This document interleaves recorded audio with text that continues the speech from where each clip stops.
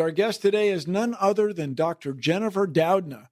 She's a professor of biomedical science at the University of California, Berkeley, and one of the co-discoverers of the revolutionary gene editing technique known as CRISPR. Dr. Jennifer Doudna, welcome to Science Rules. May I call you Jennifer? Please do, Bill. It's great to be here. I think CRISPR is a wonderful example, honestly, of how technology often comes in from unexpected directions. And that's very much true with CRISPR. The actual acronym CRISPR is an acronym that describes this pattern of DNA sequences found in many bacteria. And the reason scientists even got interested in this in the first place is that first of all, it was very unusual to see a repetitive palindromic sequence in DNA. That doesn't occur very often. And secondly, it turned out really in all the zillions of sequences? Well, there aren't that many? Really? Not. Sorry to interrupt, but that seems weird. Well, not in a repetitive pattern like this. I think that's what was very distinctive.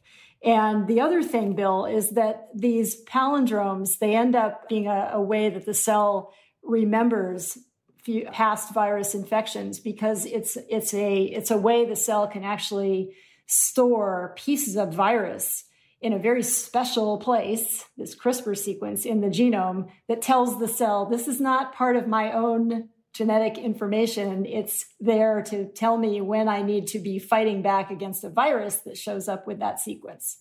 So your cells are using this, they're kind of storing this away as part of the training of the immune system? Yes. And this happens. And that's what led to all this. It did. Yeah. Because, there were just back in the day, there were just a handful of microbiology and bioinformatics, DNA sequencing labs that were noticing these sequences. And I got involved in the field because I'm a biochemist. So I study molecules and how they work. And I have a particular interest in molecules called RNA that are kind of a chemical cousin of DNA and turn out to play a fundamental role in this CRISPR immune system in bacteria because they are the molecules that carry the information in the CRISPR sequence, in these stored bits of viral sequence. They take that sequence, it's copied into RNA, and then the RNA is used as a zip code to tell the cell, go to a DNA sequence that has this set of letters in it and destroy it. So why is this such a big deal? Right. That's where the technology comes in and this was what was so fascinating about being involved in this research in the beginning, is that I and my collaborator, Emmanuel Charpentier, started off studying CRISPR systems with this fundamental curiosity about how they work as immune systems in bacteria. But our findings about a particular element in these CRISPR systems, a protein called Cas9, that is an RNA programmed enzyme. It's the actual little machine that looks through the cell, looks through all the DNA, looking for viral DNA to cut. When we figured that out, we realized that this Cas9 protein could be repurposed for something very different, which is why everybody's excited about it, namely as a genome editing tool. So why is it Cas9? Who is Cas? And why number 9? Why 8? Why not 8? Rather? Cas is CRISPR associated. So it's lots of different versions of Cas. So it's a nested acronym. It is. And 9 because there are a lot of different Cas proteins. And number 9 is the one that has the exciting activity that led to this genome editing tool. Then at what point did you realize what these things are, what they can do? Well, that was work that we published in the summer of 2012, so just over 8 years ago. And that work was really what blew open the door for this technology, because it showed that this protein Cas9 could be programmed with RNA molecules, and that bacteria do that. But importantly, we figured out how scientists could do that, right? And so we could actually tell this protein Cas9 to go to any sequence of 20 letters and cut it, and in the process trigger cells to repair the DNA in a way that makes changes at a site that's dictated by the scientist. Just taking a step back, so the Cas9 protein can be programmed very analogous to the way you would program a text editor. It can look for a certain stretch of letters of DNA. And that's what we do in the laboratory, is we program it using these molecules of RNA whose sequence we can control. And when Cas9 gets to that, finds those 20 letters, and this is the amazing thing, it looks through all of the DNA of the cell, finding a sequence that has this 20-letter match to its little RNA program. And when it finds that, it works like a molecular scissors. It makes a cut in the DNA, and then that triggers DNA repair that can change the DNA sequence. And scientists have various ways of controlling the way the DNA repair happens, so that you can either make a very small change, even a single base pair or letter in the DNA can be altered, or you can actually trigger cells to insert a whole new sequence at the site of the break. Okay, so you have a find and replace function for DNA. Yes, thank you. Okay. All right. But let me ask you this. The find and replace function uses a naturally occurring protein. Yes. That we call Cas9. Yes. And when the DNA repairs itself, somehow, it does that naturally. It does, yes. So hang on a second. How do you program RNA and how do you attach RNA to Cas9 protein? Is it liquid? Is it in a centrifuge? Is it under ultraviolet light? How the heck do we do this physically? Well, there are different ways to do it. So several different ways to do it. So you can introduce the Cas9 protein encoded in a piece of DNA that you put into cells, or encoded in an RNA molecule, a messenger RNA molecule that you put into cells, or you can there are different ways to produce the Cas9 protein in the laboratory, and then you can introduce the pre-formed protein into cells. So how do you form a protein? You go to Protein Co. and mix it up? How is this done? No, we use little bacterial factories. So we have bacteria that we can give the code to, and then they make Cas9 for us, and then we purify it from them. Yeah. And where do I get that bacterium? It's easy to produce, Bill. We could come do it in your garage if you want. Oh, great. Now we know what we're doing after this podcast. So, no, but really, so what is it? A bacterium found in my tummy? A bacterium found in the soil? No. It's like an E. coli, or what is it? E. coli. Yeah, it's a human gut bacterium. So it is a gut bacterium. Yeah. So let's say I know there are a lot of genetic diseases that are caused by a small number, or in some cases just like a single point mutation in the DNA. So let's say I now have this wonderful tool. I want to give somebody gene therapy. This is something I've never exactly understood. How do I do that? Like, I know I want to correct every single piece of, every DNA strand in your entire body. I have this machine. How do I get from the machine to fixing all of your DNA? Right. That's a great question. And I think a really good example that's actually a real world case in point where CRISPR is currently being utilized is to correct the mutation that causes sickle cell disease. So I think a lot of people have heard of sickle cell anemia, and it results from a single base pair that is mutated in a human gene that encodes a protein called beta globin. It's one of the primary proteins required for carrying oxygen in red blood cells. This disease has been known for a very long time. It affects about 100,000 people in the US and many, many more around the world. And even though we've known about this disease, we can diagnose it, we can do things to mitigate the very severe effects of the disease. We haven't had any way to actually treat it or really certainly not to cure it until now. And so the way that CRISPR is being used to effectively cure people that have sickle cell disease is in one of two ways. One way, which has already been done with a woman named Victoria Gray, and people may have seen headlines about her, but she was treated with CRISPR over a year ago in a way that turned on production of a gene called fetal hemoglobin that makes a form of this oxygen-carrying protein that's usually only made when we're in utero. We're developing as humans, but we're just an oocyte or stem cell. That's right, or an embryo, and then embryo, and then usually that gene gets turned off when we're born and then we grow up. But in Victoria Gray's blood cells, what was done was to actually take blood cells from her body, from her bone marrow. They're called stem cells, so they have the ability to reproduce. And they were treated with CRISPR in a way that turned on production of this fetal hemoglobin, which can restore oxygen-carrying function to her cells. And then those treated cells were replaced into her bone marrow, and she is now effectively symptom-free, a year later. So it's been very, very exciting to see that. Hang on. So you didn't replace all of her cells, just enough of them to make the difference. Aha. Okay. But here's the key. So these blood stem cells are not only able to proliferate, but they also are healthier than the cells that are not treated and carry this defective hemoglobin, but don't have the fetal hemoglobin being expressed. And so over time, the treated cells basically take over. Yeah.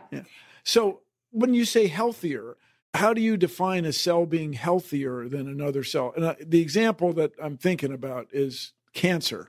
Right. Cancer cells just are great at making themselves. Right. Well, in the case of this type of treatment, the person receiving this treatment receives it as a bone marrow transplant. So actually, their existing cells are ablated first, and then these edited cells are reintroduced. So in that sense, they're healthier because they're alive and they're able to reproduce, where the cells that were irradiated. Oh, just ablated to me means burned off. Right. So somehow they're destroyed. Yeah. I mean, when someone has a bone marrow transplant, that's typically what's done, right? And so in that case, these edited cells are able to take over because they're introduced into the bone marrow after the afflicted cells have been removed.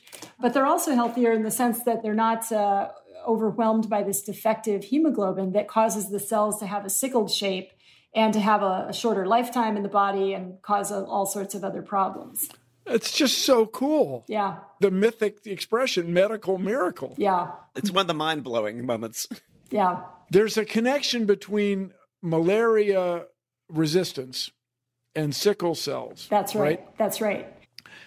I just cannot help but wonder, does the gal who received these cells, and they're healthier and they're making better hemoglobin for her, does she maintain her malaria resistance feature? Let's think about that. So in her case, her cells, because of the way the gene editing was done, she is still producing the defective beta globin in these cells. And so it's a good question, Bill. I actually don't know what would happen, in her case. If she were exposed to malaria, would she still have some resistance to it? I'm not sure. But you bring up a good point, because I think that this illustrates why a number of different types of what we might call, mutations have been persistent in the human population, is because even though they might have some kind of, disease phenotype under some conditions, they provide some kind of selective advantage. In this case, with the hemoglobin mutation, it's protection against malaria.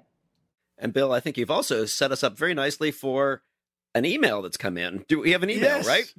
Alex Paulette writes, assuming we have the means to edit the genes of adult humans, what kind of effects would heavy editing have on the subject? Would their body be able to adapt to new instructions if they demanded very complex changes, such as new organs or bodily structures? My word. Yeah, Alex. Yeah, we've seen some of that in science fiction, like The Fly. I mean, this thing, I think it's a common thing. Like, could you really significantly rewrite your DNA? In principle, I suppose you could. I think right now the technology isn't quite there yet. People are working very hard on being able to make many edits at one time in cells and have those persist. Yes. But that's still kind of at the bleeding edge of the technology. Let's talk briefly about my family. So we have inherited something called ataxia, hereditary ataxia. Ataxia means unable to taxi, unable to walk. And so my father had it real strongly. My sister has it real strongly. And so it is caused almost certainly by a gene repeat, a repeating gene. And people estimate that there are people. Would it be possible for a CRISPR gizmo to go through your cells, find the repeat, eliminate the repeat, in all your cells or in enough cells to make a difference? Or is that only possible when you're an embryo, when you're just a few cells? I guess that's another form of the same question. How many cells can you modify at once? Well, Bill, I think you put your finger on what I consider to be, certainly one of, if not the most important challenge for the field going forward is I call it delivery. How do you get the gene editor into all the cells where you need editing, right? And that's really kind of rephrasing what you just said. And right now, that is a big challenge. It's actually one of the reasons why a disease like sickle cell is, in a way, much more tractable than lots of other genetic diseases, because with a disease like sickle cell, it's a blood disorder where it's possible to do the editing of cells that are removed from a person's bone marrow and then replaced. Whereas for most diseases, let's say cystic fibrosis is an example, right? That's a disease that primarily affects the lungs. And you're not going to be able to take lungs out and, right? So you need to be able to do the editing in the cells of the lung. And the question there is, how do you get the editor into enough of them where you can fix the mistake in the DNA so that the person is no longer symptomatic? Okay. So what are the ideas? What are people thinking about that you might be able to do that? Well, I think that one of the primary ways that people are thinking about doing this is using a virus. And so there's been a lot of work done over the last 10 or 20 years on different types of viruses that can deliver DNA into cells. And as I think you both know, and we're seeing this up close and unfortunately sometimes personal with the coronavirus, viruses are very good at infecting certain types of cells. That's what they do.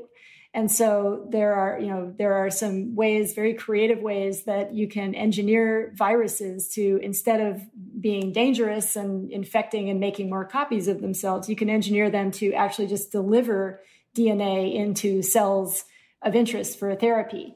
And so that's one of the primary ways that people are trying to deliver CRISPR.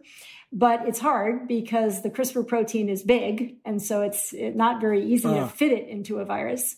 So the other way that people are doing it, and there's some very exciting work going on at both companies and in academic labs on this, is through what are called lipid nanoparticles. So these are very... Oh, yeah, your lipid nanoparticles, Corey. Very little... Yeah, I think we can make that in your garage also, if I'm not mistaken. That might be harder. Yeah. So a lipid is a fat? A lipid is a fat. Yeah, I was going to say... And a nanoparticle is very small. Very small. So it's a little fat ball, basically. And the little fat ball encloses the Cas9 protein, or you can do it with RNA.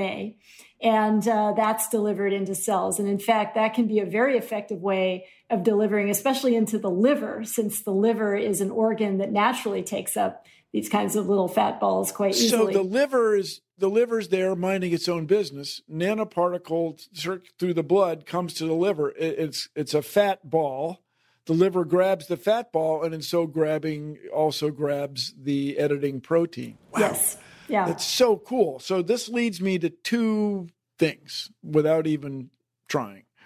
The first one is an email from Peter Keating, who asked, do you foresee using genetic engineering to fight cancer by repairing the DNA so it doesn't have this cancer-producing quality? That's a really appealing idea. The problem with it is that it gets back to this challenge of delivery, really. How do you make sure you fixed every cancer cell? And I think, we're all familiar with the idea that cancer, even if you cut out a tumor or you treat it with a chemical therapy, if you don't get every cell, it usually comes back. And I think that's the challenge with CRISPR. However, I have a lot of hope for using CRISPR to treat cancer in a less direct way, where you edit not the cancer itself, but you edit the immune cells that are fighting cancer, and you train them. You give them the know-how to go and find the tumor cells and kill those, and then the immune system is actually very good at doing that. Oh, that's cool. Okay, speaking of immune system and modifying immune cells, have you all been working on this freaking COVID-19, this virus that's just causing so much trouble? Is there a way to modify our immune cells or guarantee the the DNA or the RNA of our T cells is such that it will recognize it and do its blood cell thing. That would be awesome. I'd love to have that tool right now. Unfortunately, I think it's going to be a while until CRISPR or any version of CRISPR could be used to do what you just described. However, I do think CRISPR is actually going to be very useful for detection. So that's kind of what it does naturally, is it detects viruses. And so lots of scientists now, including a academic partnership I'm involved in, is working on developing CRISPR as a rapid diagnostic for a coronavirus. So it could be faster and more accurate than these PCR tests or the antibody tests that we're dealing with right now? Exactly. How involved are you all, or the CRISParians of the world, in crops, in farming, agriculture? Oh yeah, it's getting a lot of attention with CRISPR, and I have to say, I personally think that's the impact that will be the biggest with CRISPR is probably in agriculture, because everybody's got to eat, and there's lots of opportunity to use a tool like CRISPR to make targeted changes in plants that will improve nutrition as well as allow plants to deal with the impacts of climate change.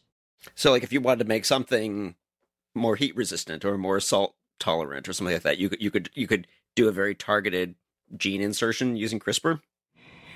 Gene insertions are harder in plants. Okay, I'm sorry. But knockouts are, disruptions are easier. And, there's lots of research going on to try to improve the ability to make insertions. But that's a little bit farther out.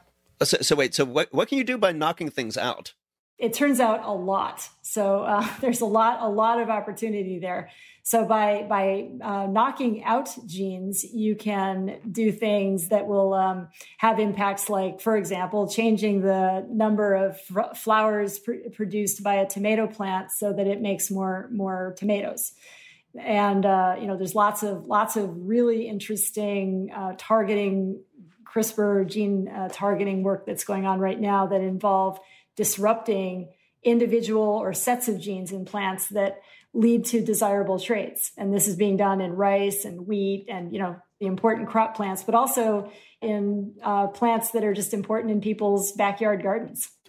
Where there's a market for it, if I may. So here, let me ask you this. In the case of plants, in the case of seeds, you're dealing, instead of with an entire organism, when you're dealing with a plant seed, you just got that one packet of DNA, right? Does that make it easier or harder? Well, it probably makes it harder because plant cells are intrinsically more challenging for this whole issue of delivery of gene editing molecules. It's harder because they have a wall around them. They have a cell wall, so it makes it harder to get into the cell. But if you can do it, and definitely there are clever ways of doing it. Gene guns, for example, where you just sort of blast gold particles into these cells directly.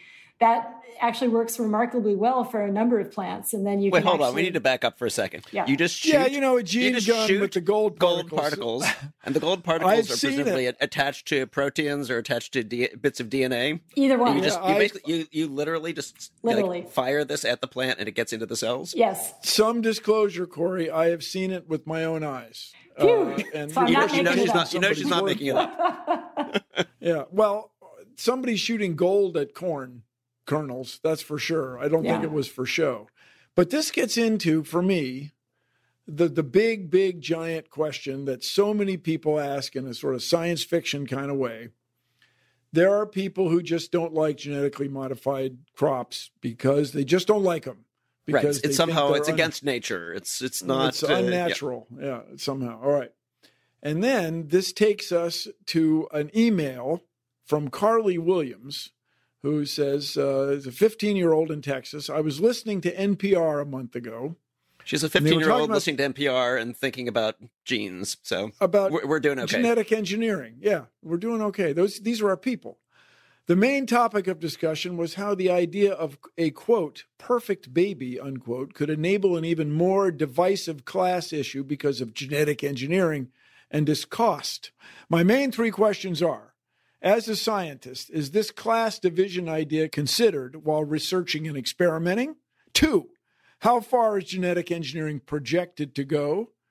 Parenthetically, can it alter genes that make one smarter or more fit for a certain role in life? Or 3, is there an estimated cost for genetic engineering access yet?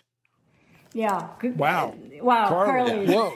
Well, for the first question about, do scientists think about the impact of their work, like the long-term, ethical impact of their work when they're in the lab researching? I think the truth is most of the time we don't, right? Because most of the time we're way down in the weeds doing some little experiment and you're hoping it works. And you're not really thinking about, what's the impact 25 years from now of this thing. However, I think with gene editing, it certainly has been clear for a while that there are some profound ethical questions like the one you're raising about this technology. And so I've been involved since, for several years, really, in thinking about this and working with international groups on the appropriate ways to regulate and control the use of gene editing, especially for editing human beings in the way that you're talking about. But the reality is that, you asked how far can it go? I think that right now the technology is not ready for use in embryos and in human embryos. And so I don't think that we're going to see a lot of CRISPR babies anytime soon because, not only because it's wrong to do that, I feel for, the society has not addressed a lot of the ethical issues there, but also just the technology isn't ready for that. But, in the long term, I think that the reality is I think this is coming. And I think that's why it's very important to be discussing it and figuring out how we're going to manage this technology going forward, including for those kinds of applications. And then that brings up the question of cost, and how do we make sure that technologies, and this is a very general, I think, question for any technology, is how do we make sure that new technologies are used equitably and made affordable to people? And we just thinking back to even the sickle cell disease example we talked about earlier, the issue there that I see, the big one, it's very, very exciting to see this cure of Victoria Gray, but how are we going to pay for that for all the people that need it and make sure they get access to it? Because right now that technology is over $1 million.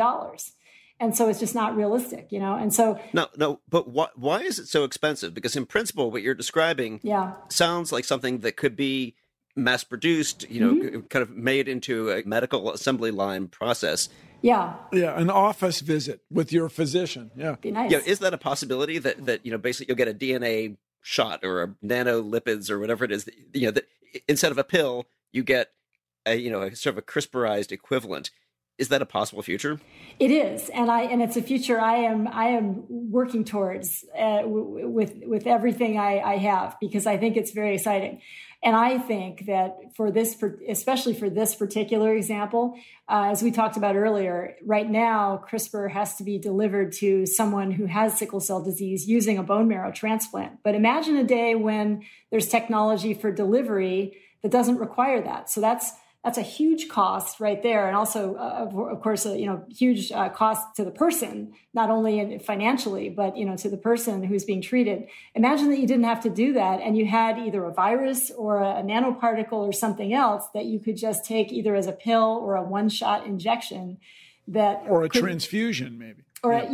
Could get to the cells that need editing and not bother anybody else. I think this would be really awesome.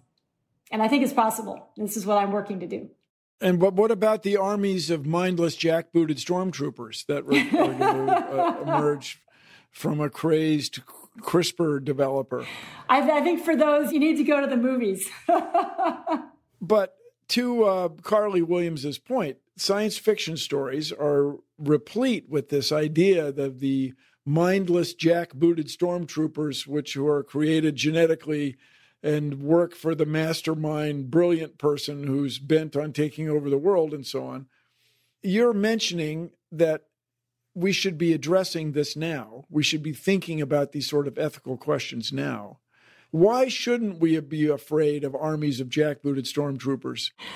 Well, if you can tell me the genes I need to edit to make those jackbooted stormtroopers, I'll join you in your garage. But I think that the reality is that there's so many things technically that would have to happen to make that possible that it's not going to happen in any real time frame that I can imagine.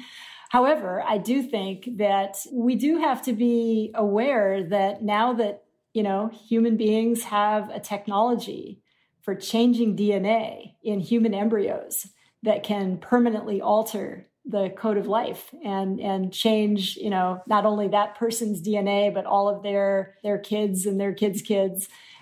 This is really a profound thing. And it kind of, it's reminiscent in one scenario of eugenics and kind of, this idea of trying to engineer human beings to look or act or be a certain way. And so, again, I don't think the technology would even enable that. Even if we wanted to do that today, it's not going to enable that. But in the future, it could, right? And so I think this is where we need to be very cautious. Well, hold on. Let me ask a more sort of focused example. Bill mentioned ataxia, or you mentioned cystic fibrosis. Yeah. These things that are very difficult to correct when you're dealing with an adult. But in principle, if you're dealing with just a sperm and an egg cell, you could correct those at that level. Correct. Are we close to being able to do that? And how do you feel about the ethics of that, of editing the sperm and the egg, or editing just the egg, to get rid of what would seem like a very desirable thing, to eliminate these disastrous genetic repeats? This question reminds me of an early, when I had the very first meeting on the ethics of human genome editing back in January of 2015. And we had that a group. Wasn't that long ago, Jennifer. No, that was not that long ago. It's amazing, right? This is not right now. It feels still a long time ago, but it does.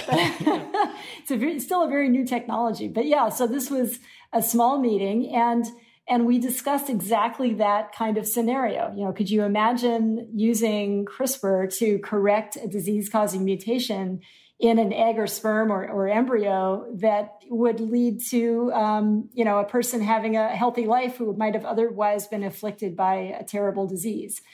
And there was lots of debating about this and, what about this? What about that? And finally, somebody leaned across the table and said, well, we may get to a day when we would consider it unethical not to do that. And it really kind of flipped the whole conversation on its head. So I certainly appreciate that there are scenarios where, you could imagine germ cell or embryo editing to be beneficial from a health perspective. I just think that, we have to be very cautious as we advance the technology in that direction because of the jackbooted stormtrooper scenario. You just threw out the word germ cell, which is a fine word. That is as opposed to a somatic cell or a body cell? Yes. Would you explain that just a little? Absolutely, yeah. So a germ cell means a cell that has the ability to develop into a whole organism. So it's a sperm or an egg cell, and or a corn kernel. Corn kernel, exactly, right? And so these are all germ cells, but they're different from somatic cells, which are fully differentiated. They've kind of reached the end of their developmental pathway, and they're not going to be capable of developing into a whole organism. Science Rules will be right back.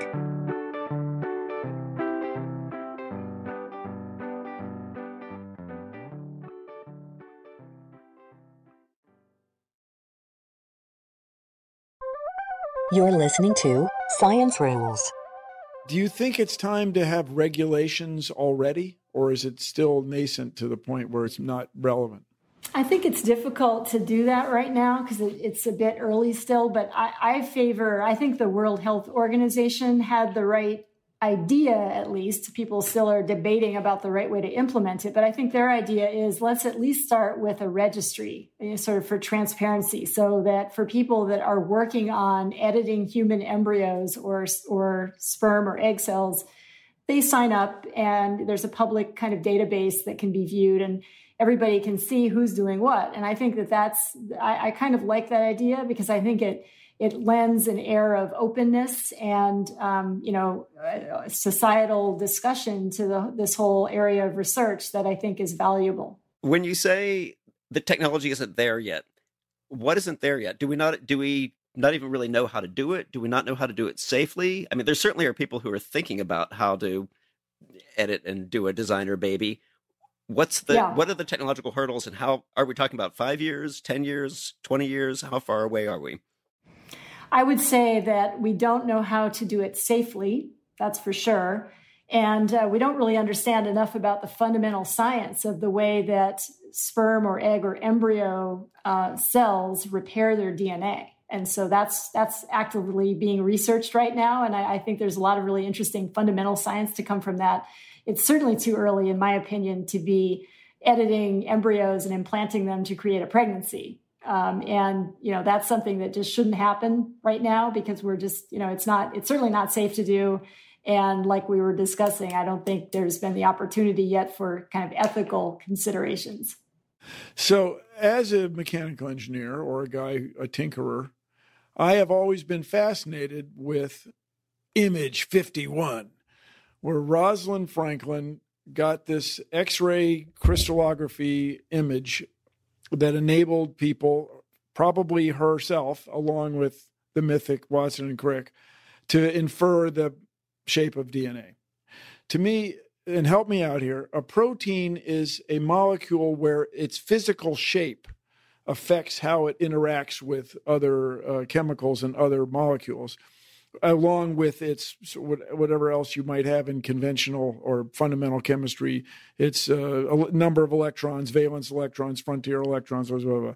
So how much X-ray work do you have to do to figure out what you're doing? And how much of it was, for lack of a better term, chemical reactions?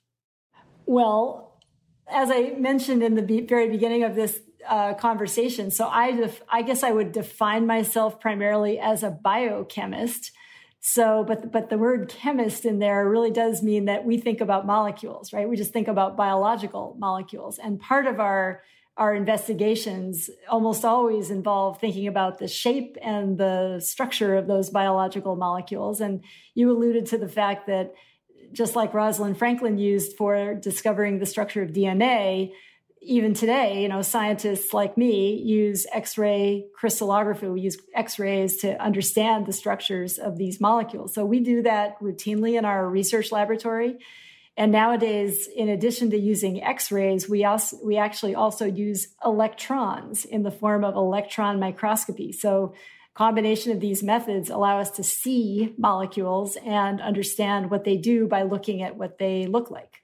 Well, so in terms of those, the near-term implications of CRISPR, you mentioned specific therapies like sickle cell. You talked about the potential in agriculture.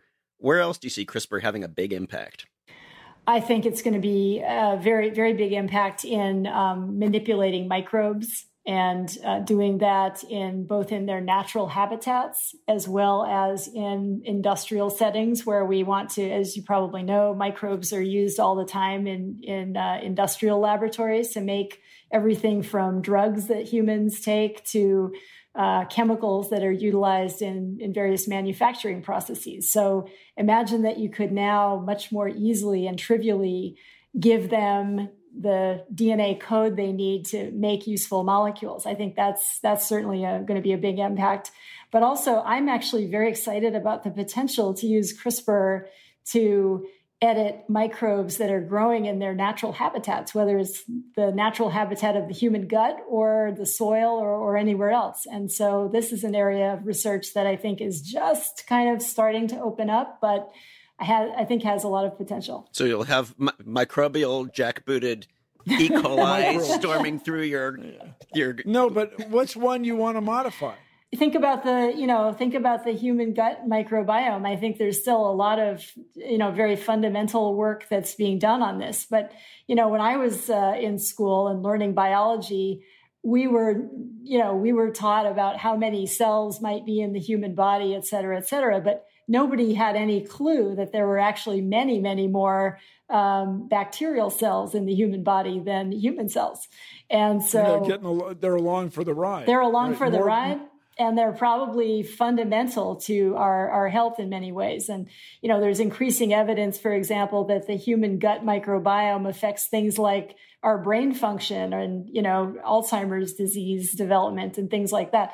So I think there's a lot of really interesting biology there. But, it's been very hard to do that science because right now, most research on bacteria involves scientists collecting those bacteria and then culturing them in the lab. And usually they're cultured in one one strain of bacteria will be grown, but that's not a monoculture. But it doesn't reflect how they live in their native environment. So I'm really interested in exploring the biology of these kind of ecosystems of microbes in a way.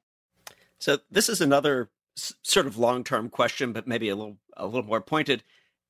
People worry about running out of antibiotics, of what's going to happen when this whole medicine chest of antibiotics we have right now is no longer effective against the bacteria out there. And we have a very limited pool of antivirals, as we're all seeing with COVID. Could CRISPR be one of the successors to this? Could you see a future in which we basically engineer ourselves to be immune to things rather than fighting them piecemeal with drugs? Yeah, I think so. And to do that, you'd have to know how to do the editing, what genes need to be tweaked or introduced in those immune cells. But I do think that as we learn more and more about viruses and bacteria that are infecting humans, that we'll gain that knowledge, and then using that together with the tool that you have to do the reprogramming, you could see it happening in the future. God, it's another example. This is the most exciting time in human history. I mean, this is with all the trouble we've got, and we've got troubles to be sure, but the things that are going on in the life sciences are just astonishing. It's just astonishing. The world is changing in such a cool way in this regard. Hey, Corey. Oh, wait, Bill. Corey. I hear something. Yes. It's thunder. It's a crackling, rumbling, thunderous sound, the thunderous sound of lightning, indicating that we are entering a lightning round. Quick question, quick answer from you in the exciting lightning round of Science Rules. What is the most misunderstood part of your work?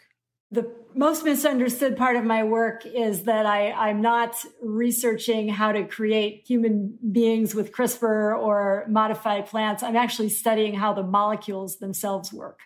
Okay, people, it's molecules. You're not making an army of stormtroopers. No. Okay. Thank you for the clarification. So if you weren't doing this, what other academic field of study would you be involved in? I've fantasized about a lot of things. I think I'd be in architecture. I love building things, and I could imagine building buildings, or at least designing And the them. shape of molecules, the shape of buildings. It's Probably. of a piece. All right. If you could edit out one of your own personal traits, what would it be? Probably my impatience gene. I always want to do things faster than they can probably really get done. Along with CRISPR, do you have any other scientific discovery in mind over the last 10 years that you think is going to have a huge effect on humankind? Can I mention two? One is what I would call immunotherapy. So this is not necessarily using CRISPR, although it could, but this is the idea that you can train immune cells to go after cancer and potentially after other kinds of disease cells in the body in the future. I think that's really very, very exciting, very transformative. And the other is imaging and being able to see not only molecules, but seeing very detailed structures in cells that are collections of molecules at really high resolution. And I think that's also transforming certainly everything that I think about and most people in the biological sciences. In the same way Rosalind Franklin's image changed everything. Exactly. Yeah. All right. Here you go. These I think are easy ones. Gattaca, the film Gattaca. Do you love it or hate it? Love it. All right. Now, what about Jurassic Park? Love it or hate it? Love it. Hey, this is just fantastic, Jennifer. Thank you for joining us, talking about genetic engineering and I guess the future of humankind. Yeah, good Everyone. stuff. Thank you for being here. Our guest today has been Dr. Jennifer Doudna. She's a professor of biomedical science at the University of California, Berkeley, and one of the co-discoverers of the CRISPR gene editing technique.